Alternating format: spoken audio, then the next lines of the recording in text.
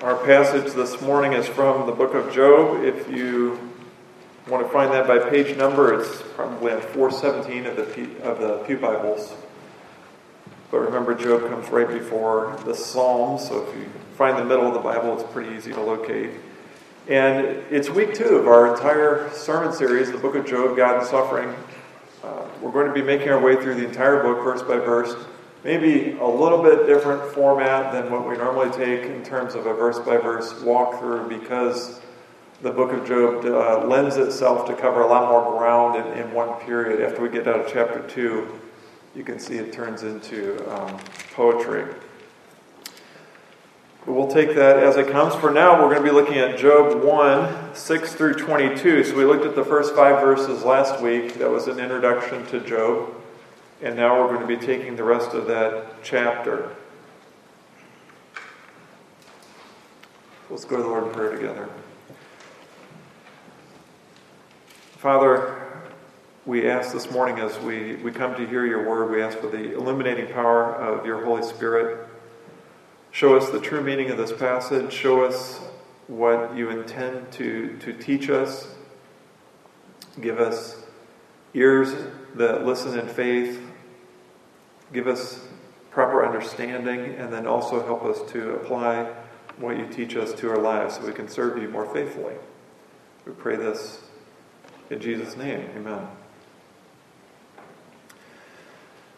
When we receive something, it's most often very helpful to understand who the sender is. It helps us to respond appropriately if we understand who it is that's sending us something. It can make a big difference in how we respond. Take, for example, an 8th grade boy who receives a Valentine's Day card, and it arrives in the mail in this very bright red envelope, and on the back, handwritten, are these X's and O's, which is the universal shorthand for hugs and kisses. And he sees that, and then he opens the card, and on the front of the card there's a picture of a cartoon hamster with really big muscles, and it says, "I love you this much," and he's holding a huge heart that covers the front of the greeting card.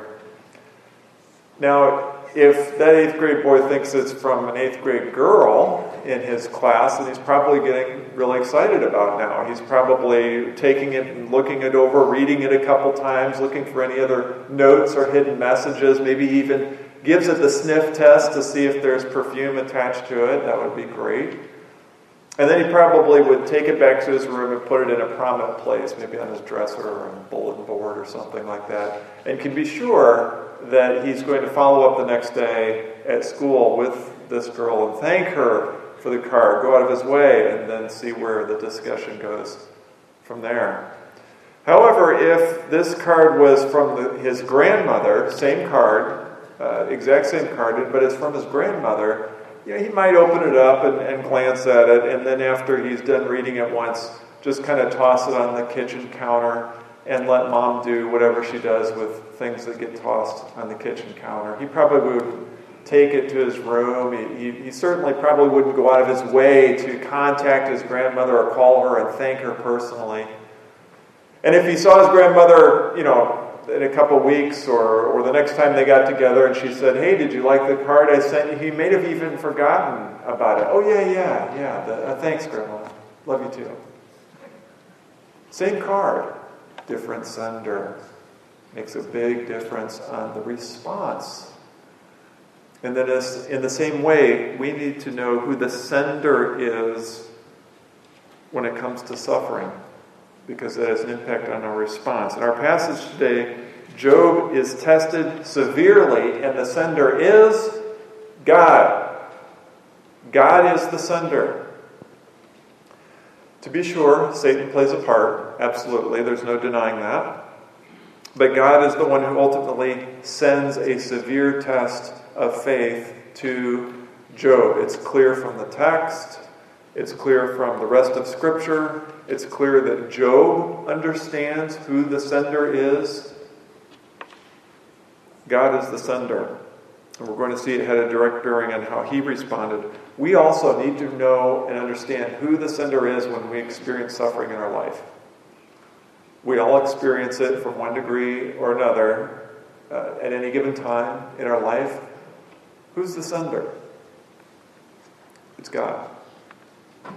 It's God. That's counterintuitive, especially if we're using the worldly wisdom, but that's how the Bible presents it. Understanding that God is the sender helps us respond correctly, even when we don't know the why question, even when we don't understand why am I experiencing suffering right now. When we don't have the answer to that question, we're still able to respond in a God-glorifying way because we know who the sender is. Or, to put it another way, when we know who sends the suffering, we don't need to know why we're suffering. Here it is again. When we know who sends the suffering, we don't need to know why we are suffering. So let's look at the text this morning. This is Job 1, 6 through the end of the chapter. Now there was a day when the sons of God came to present themselves before the Lord, and Satan also came among them. The Lord said to Satan, "From where have you come?" Satan answered the Lord and said, "From going to and fro on the earth, and from walking up and down on it." And the Lord said to Satan, "Have you considered my servant Job? That there is none like him on the earth, a blameless and upright man who fears God and turns away from evil?" Then Satan answered the Lord and said, Does Job fear God for no reason?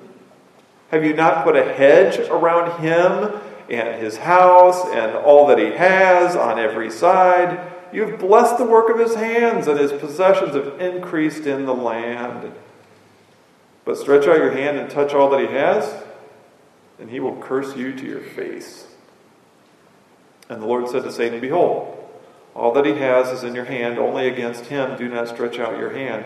So Satan went out from the presence of the Lord.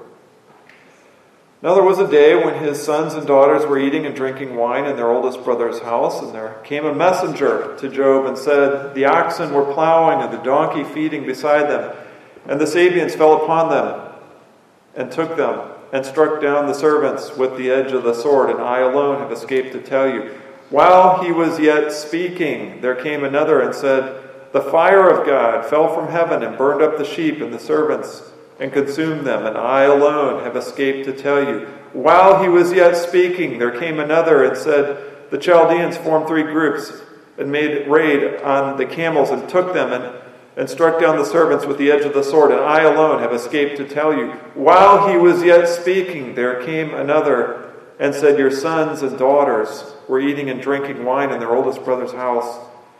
And behold, a great wind came across the wilderness and struck the 4 corners of the house and fell upon the young people, and they are dead. And I alone have escaped to tell you." Then Job arose and tore his robe and shaved his head and fell on the ground and worshipped. And he said, "Naked I came from my mother's womb, and naked shall I return. The Lord gave, and the Lord has taken away. Blessed be the name of the Lord." In all this, Job did not sin or charge God with wrong. Our passage begins with an opening. There was a day. There was a day. We remember from last week in our introduction to Job, those first 5 verses firmly established that he was a blameless man, and that everything at that point was running along very peacefully and very smoothly. So there was a day in the midst of the life of Job, and it moves the narrative forward to a time when things are about to heat up here. A day when the sons of God came to present themselves before the Lord. So we're going to answer 2 questions about this opening sentence. The sons of God came to present themselves before the Lord. Who's present, and where are they? Because these are some questions that inevitably get asked about that sentence. So first of all, who's present? Sons of God. The sons of God in this context is angels. Angels. Now, anyone paying very close attention, some hawk-eyed readers and listeners will remember back in the book of Genesis, when we moved through, got to chapter 6, we saw that phrase, sons of God, and it was the godly line of Seth. It was people. So we've got sometimes where the sons of God means people, and sometimes where the sons of God means angel. That's because sons of God can refer to both people or angels depending on the context. And in Job 1, the context, the phrase is referring to angels. Well, how do we know that? Because they're presenting themselves before God to report. Angels are created beings. They act as God's messengers. They do His will. They complete His will on earth. And they go back and forth between the earthly realm and the spiritual heavenly realm. And they go back and forth to get orders, to report, to complete, to answer to God, those types of things. But they move back and forth. And right now they're coming before God to report and possibly get some more assignments. So that's how we know it's angels. People do not move back and forth between the spiritual realm and the heavenly realm and report to God and back and forth and so on. So in this context, the sons of God refers to angels. Now they both can be referred to as sons of God because they're both created beings. Remember, only God is eternal. Only God has no beginning. Everything else has a beginning. So both angels and people are created. And because God is both creator to both of them, He can be called Father. So in theological terms, this is the creative aspect of divine fatherhood. Okay, so God created the angels. He also created people. So in that sense, He is we'll put it in air quotes, Father of them both. He's not literally their biological father. We understand that. But from a creative aspect, He's Father to both. Now that doesn't mean that the children of God, the elect of God, are sons of God in Christ, and unbelievers are also sons of God in Christ. That's not true. That's talking about the adoptive aspect of divine fatherhood. Only those who are in Christ can be called sons of God in Christ. I believe it's Acts 17 that talks about all people being children of God in that broad sense, in the sense of divine creation. Yes, God is the Father, He is the source, He is the beginning, He is the creator of all people and angels. But it is only those who are in Christ, the elect, that can be called sons of God in Christ.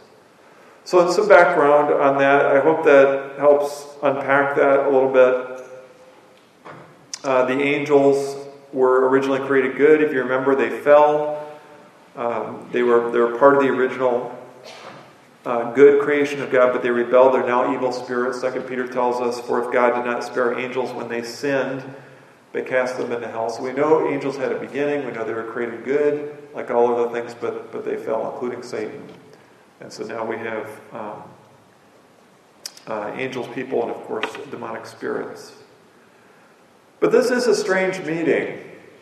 We don't see anything quite like this in the rest of Scripture. So it's rather strange.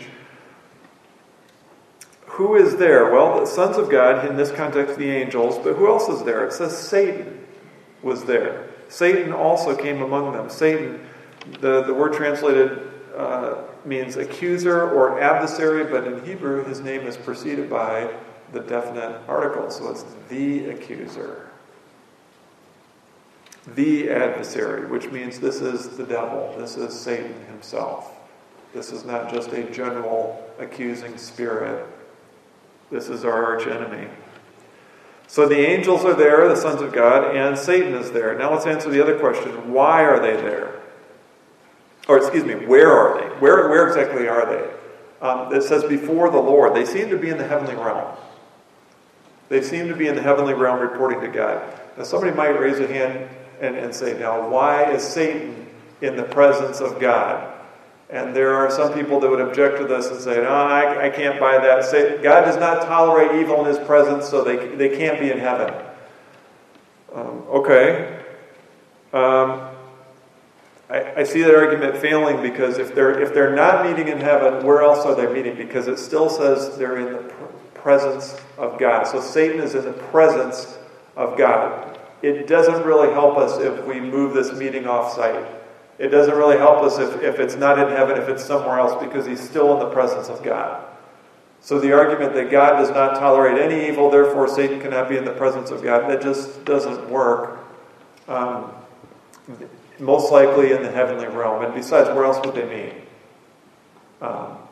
Where else would the angels be reporting to God and God being there having them come to Him? I mean, it just doesn't work. They're not meeting on the moon. They're not meeting in the bottom of the ocean or in some conference room somewhere.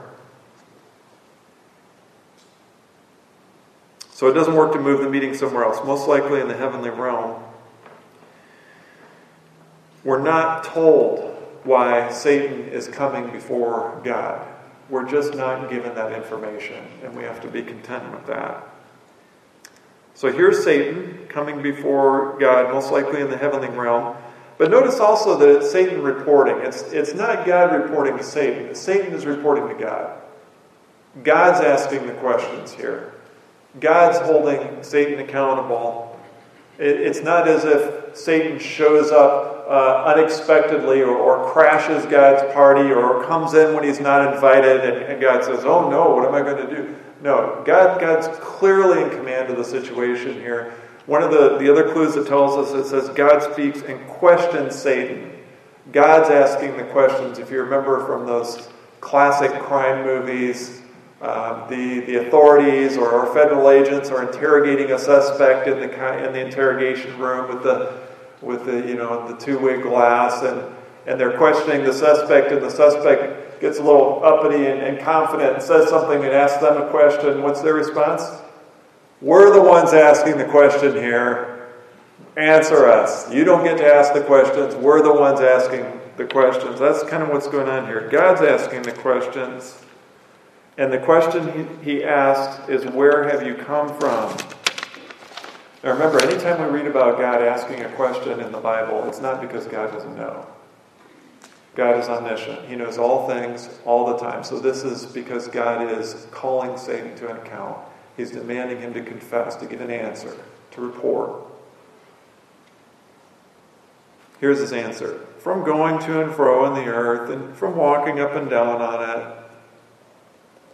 That sounds kind of vague, doesn't it? Does that sound like a complete answer? That sounds kind of non-committal. That sounds like maybe a teenager answering their parents when they've stayed out all night and they're asking the next morning, where were you? Oh, around. Well, what were you doing till 5 a.m. in the morning? Stuff.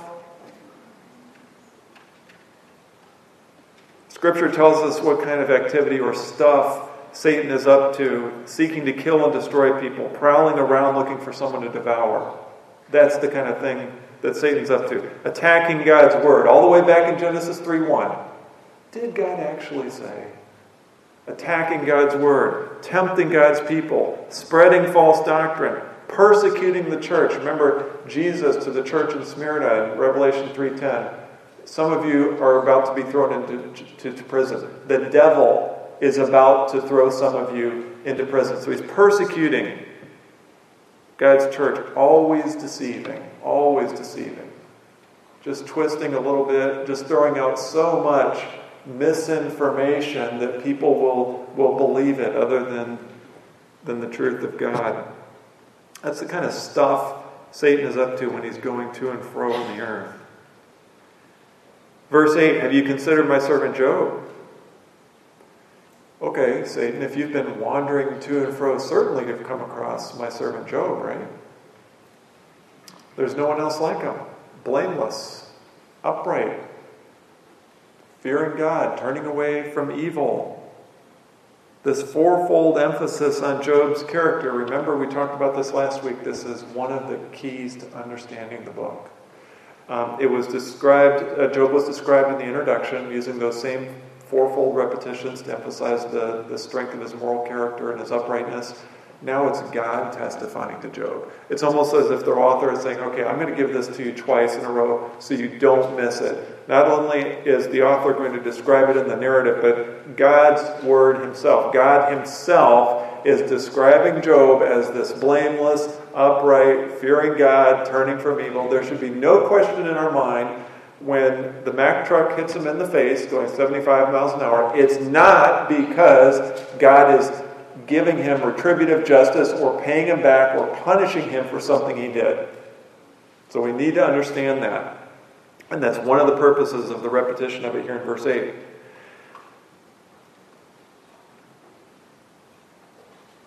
But here's the rub. Satan didn't bring Job up. God brought Job up, didn't he?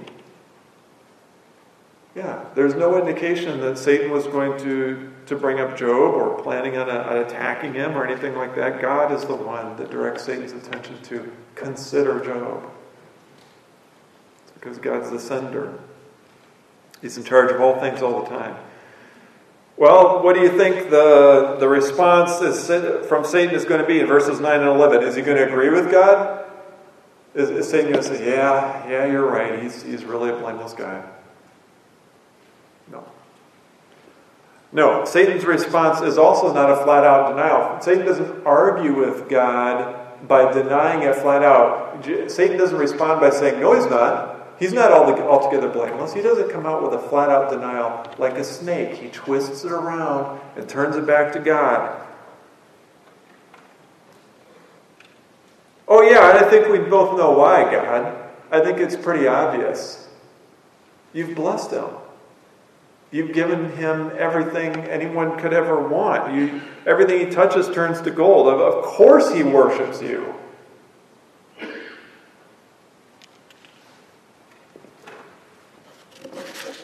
You take that away, no way he's going to stay loyal to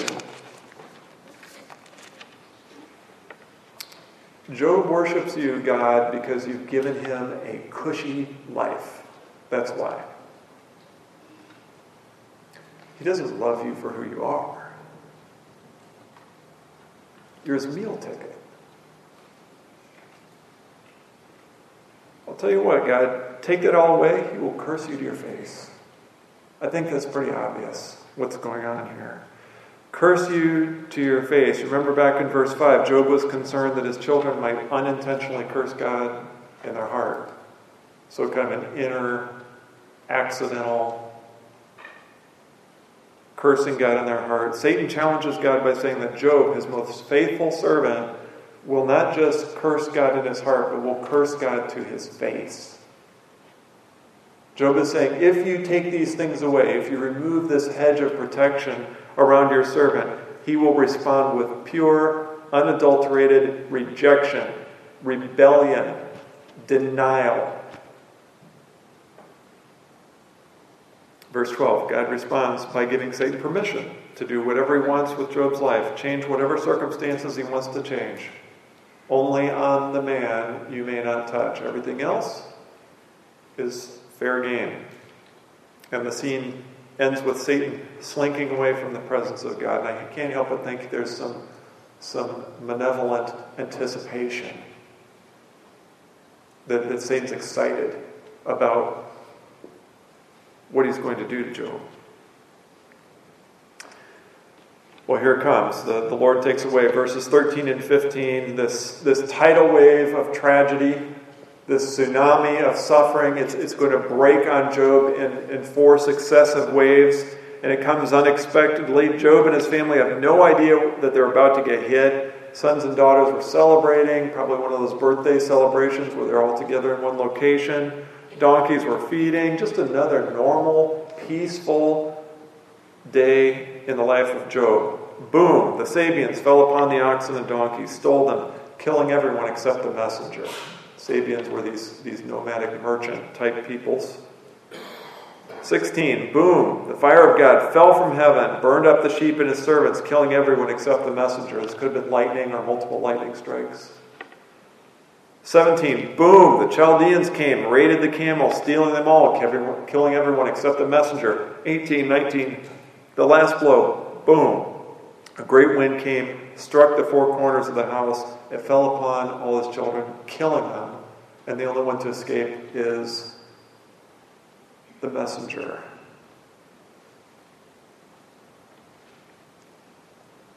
Everything's gone. And Job's response is recorded for us. He arose, tore his robe, shaved his head, those are signs of mourning, grief, and fell on the ground and worshipped. He worshipped.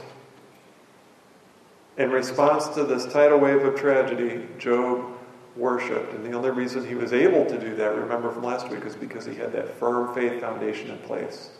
He worshipped continually. Continual faith was part of who he was. So he had a continual faith that was ready to respond when called upon, and he was able to respond this way because he understood who the sender was.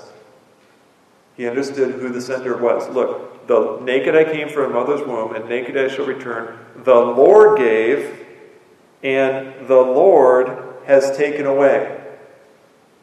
The Lord has taken away. Who brought the suffering? The Lord brought it. Blessed be the name of the Lord. So Job is acknowledging God's right to give. Job is acknowledging God's right to take away at any time. He's acknowledging the truth that he was born with nothing. He's going to die with nothing. That's true of all of us. Job held everything he had with an open hand, not a tight fist. And so when this struck him, he was able to release it and worship God, even his own children, because he recognized they ultimately weren't his, they belonged to God. And so he responded in worship. But he also responds with worship because he identifies the sender of the suffering. God has taken away. God has the divine right to do whatever God wants to do. So in this, Job did not sin or charge God with wrong. So if we had to summarize this passage, we would say this: God tests Job's faith by sending Satan and giving him permission to take away everything that Job has, and Job passes the test, at least this first wave of the test, and trusts God in the midst of suffering. So this was definitely a severe test. This is something that we don't normally run up against, something this severe, this excessive waves that happen, the timing of this all. I mean, yeah, this is not normal. This is a severe test of faith. And he responded in worship because he understood who the sender was. I overheard someone say in the midst of a tragic event, why would God allow this? Oh, that's right, this isn't from God. God wouldn't do this. As almost as if they caught themselves in bad theology and then they self-corrected themselves to remind them, oh yeah, these bad things, they don't come from God. Wrong. They do. They do. All things are ultimately from God. Have we forgotten our lesson from Genesis 50 already? Remember at the very end, Joseph summarizes everything that his brothers, all those evil things that they did to him, hating him, stripping him, beating him, throwing him in the pit, then sitting down, having a lunch as he pleads for help, and then selling him to slavery. Yeah, all those evil things. He says, you meant it for evil, but God meant it for good. Who is the sender? God. Who caused all that to happen to Joseph? God. God was the sender.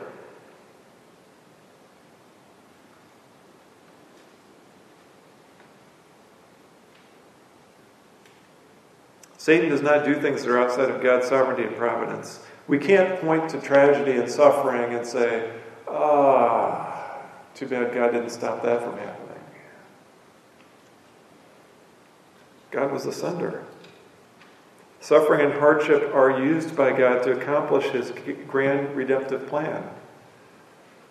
God's plan has as its ultimate goal the glory of God. That is one of the takeaways that I want us to be sure we grab hold on with both hands this morning. The ultimate goal of God's redemptive plan, the ultimate goal of God's creation, the ultimate goal of God creating angels and men and the earth and everything in it is God's own glory. That's the goal. Not to give us the life we always wanted. We've got to understand that. The problem of evil is only a problem for those who do not know God, who do not know the Bible. They assume that, you've probably heard this before, they assume that an all-powerful and good God can't simultaneously exist along with suffering and evil. Or so the thinking goes. They would say something like this: well, either God's not powerful enough, either God's really good and he's for us, he's a good God, but he's just not powerful. So when bad things happen and when evil things happening, he just can't quite get on top of that and curtail it or bring it to an end. That's one option. Or God is all powerful and he can do whatever he wants, whenever he wants, but he's not altogether good because he allowed that evil and suffering to happen, and that was really bad. So God must not be all good. What they don't take into account is God's purpose in creation. His ultimate purpose in all things is his own glory, not providing all people with a comfortable life. God's purpose is not to end all evil and suffering. I hope we understand that. God's ultimate goal is not to bring an end to all evil and suffering. In fact, he uses it for his purposes, and number one is to glorify himself. Since the fall, it is part of the human experience, and it will continue until Christ returns. Again, Joseph, Genesis 50. Did God allow that to happen, or was God the sender? He decreed it. He's the sender. God was using that to move Joseph where he needed to be for his grand redemptive plan. Or, let us consider just for a moment, the cross. Did God allow the cross to happen? There's a lot of suffering going on there. Did God allow that to happen? No, he decreed it. He's the sender. Was that Satan's plan that he messed things up when Jesus went to the cross? No, it was God's plan from eternity, because he is the sender and he uses suffering and evil for his purposes. Now, he's not responsible for that. Satan, people are morally culpable before God, but God is ultimately the sender. We've got to differentiate between that. That assumption that a good and all-powerful God can't coexist along simultaneously with evil and suffering. That's not true. God does not exist to end all evil and suffering. He exists for his own glory. Let's take a look at some scripture passages to help cement this, and then a confessional summary. So, Ephesians 1, 4, and 11. Even as he chose us in him before the foundation of the world, that we should be holy and blameless before him, having been predestined according to the purpose of him who works all things, not just good things, all things according to the counsel of his will.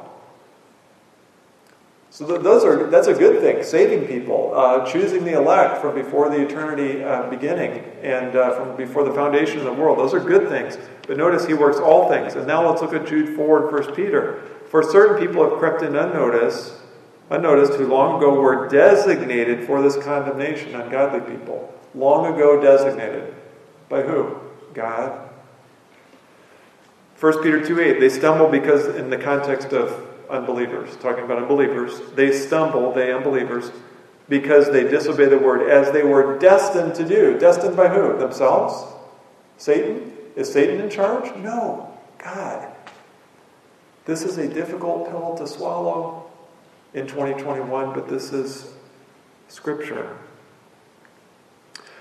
Romans 11:33, oh, the depth of the riches and wisdom and knowledge of God. How unsearchable are his judgments and how inscrutable are his ways. All ways are inscrutable.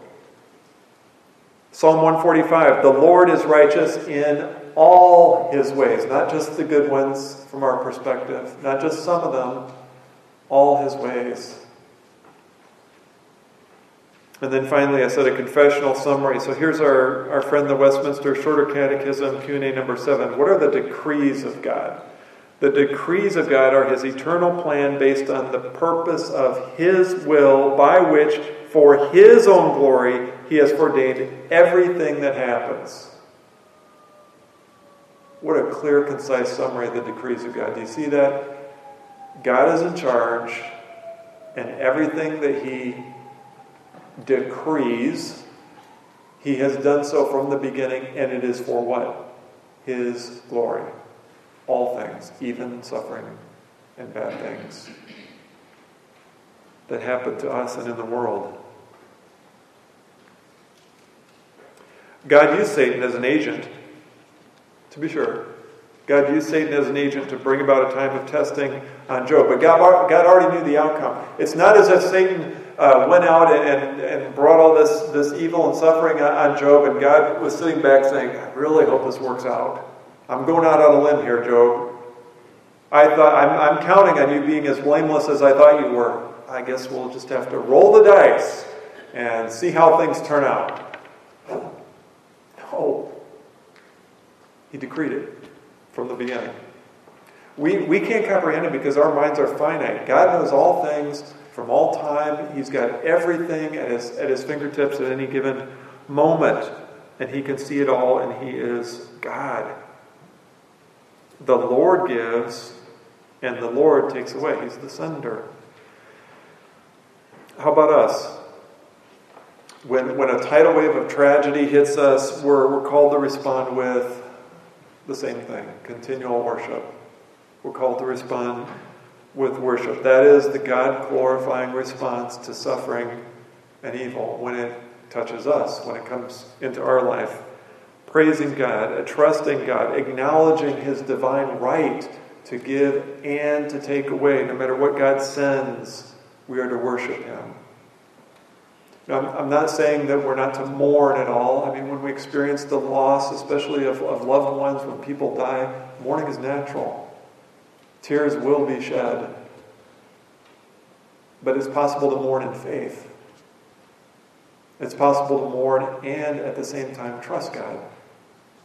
Recognizing that He's the sender, recognizing that He knows much more than we do. Now, our sinful nature desires to sit in judgment over God. Our sinful nature desires that will tell us, you really should probably know better than God in this situation. Our sinful nature wants to lash out with questions like, why me? This isn't fair. How could you do this to me, God? That's our sinful nature speaking. That's not faith.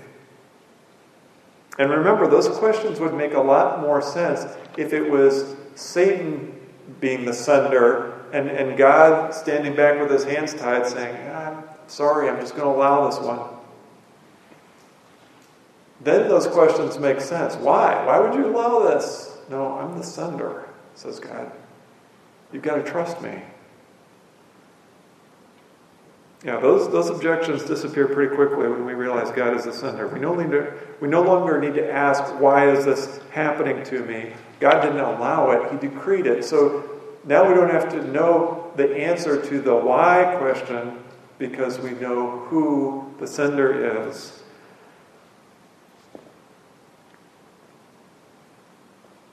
Since God is the sender, we can respond with faith and worship, knowing everything that's happening in our lives is for His glory first, and then if we are believers, for our good also. But it's always for God's glory first. We're not first. God's first. God's first. It puzzles me to... It actually is quite tragic to watch professing believers kind of lash out at God during suffering because we belong to God and we know this. And if we've got good theology, if we know God, we know His personality, if we know the Bible, if we know Scripture, then we should be trusting God. When we lash out to God as unbelievers, it's not pretty. It's as if we've been given a small piece of a jigsaw puzzle. Imagine not a 1,000-piece, but a 1,000,000-piece jigsaw puzzle, like something that would cover the sanctuary here. And one tiny piece we've broken off like one of those tabs, a little ear off of one piece, and we're given that little piece of the piece. And we look at it, and we've not seen the cover of the box, and we say, I don't see how this could possibly contribute to the picture that's on the box, God. What do you mean? Why would you send me this little piece of suffering? This doesn't fit in my life or what you're trying to do. We don't even know what's on the cover of the box. How do we know what this little piece... It doesn't tell us anything. We don't know the eternal plan of God. We don't know all things. We don't know how people and timing and events and circumstances all kind of cog together and overlap and interlace together. We don't know that. We're not God. We have to trust Him. When we experience suffering, no matter how severe, we worship Him because He's God and He has the divine right to do what He wants when He wants. And we need to remember His glory. His glory is the goal, not our comfortable life. Which one trumps the other? Our desires, our comfort, or God's glory? God's glory.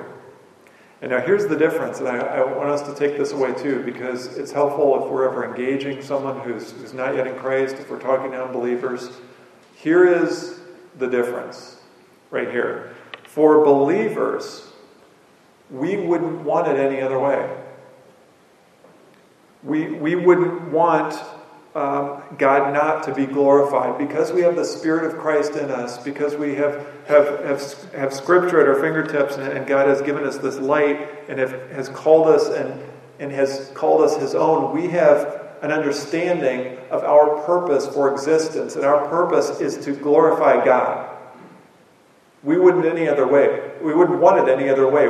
We would gladly pour out our lives for the glory of God. We would joyfully sacrifice everything if it means bringing God glory. That's where unbelievers are. We exist for God. Now the difference is unbelievers don't. So when unbelievers have such a difficult time between God and suffering, they really don't want God's glory to be first, or they don't understand yet that God's glory comes first. They want themselves to be first. Do you see that? Unbelievers don't view themselves as existing for God. If anything, it's the reverse. God exists for them. They imagine a God that exists for them. They imagine a God whose primary purpose had better be to remove evil and suffering in the world. Stop those people from suffering, God. That's your job. No, it's not. They want a good God, but not a holy God. They want a good God, but not one that they have to bow down to. That's just where unbelievers are. They want God to intervene and bring peace and the end of suffering and bring us this utopian world where everything is good, especially for them. But then they want God to usher out the door. We'll take it from here. We'll set up our own rule. I'll do what I want. I certainly don't want any moral accountability to you. But I do want a suffering-free life. That's not how God operates. God has as His goal His own glory. Brothers and sisters, there may be a day when your faith is tested. There may be a day when you are tested in a way that seems harsh and severe. There may be a time when it seems like there's more than you can handle physically and emotionally and spiritually, and you will be tempted to abandon what you know to be true, and that is that God exists, not for us. He created all things for His glory. There will be a time when you're tempted to forget all that God is the sender of your suffering. You may be tempted to give yourself permission to start to complain or grumble or turn inward. You'll be tempted to feel sorry for yourself, to withdraw, to isolate. The pain will be intense. Apathy and depression will call to you like twin sirens, seductively calling, wanting you to join them. You'll be tempted to seek refuge from your pain apart from God, to medicate in any way that it seems best to you, just provide relief in whatever means possible, even if just for a while. I want us to remember that when that time comes, when we experience suffering that is beyond everything else we've ever experienced, I want us to remember that it is possible to remain faithful during times of testing. It can be done. It starts with recognizing that God exists, and that also that we exist for the glory of God. It starts with understanding that the suffering isn't something that allowed or that got out of hand or that is a problem. God is the sender, and He knows what He's doing. We don't even know what's on the cover of the box, let alone what this. We don't even know what the rest of this piece, this little this little shard or this little scrap goes to. Even when we don't have the why question answered, and we may never have it answered in this life, we understand who is the sender, so we can respond by glorifying God. Amen.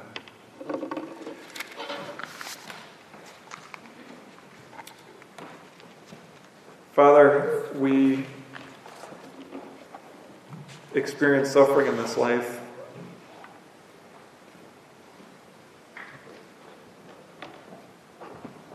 And we want to glorify you in all things, including responding to that suffering. So, Father, help us not to turn inward. Help us not to take a questioning or accusatory stance before you. Father, help us confess and freely acknowledge you are the sender of all things in our life. It is for your glory first. And because we're in Christ, it is also for our good. Help us to trust you by rightly understanding where suffering comes from, who the ultimate sender is. You are a good God. You are all-powerful. And we know that all things ultimately bring you glory. Amen.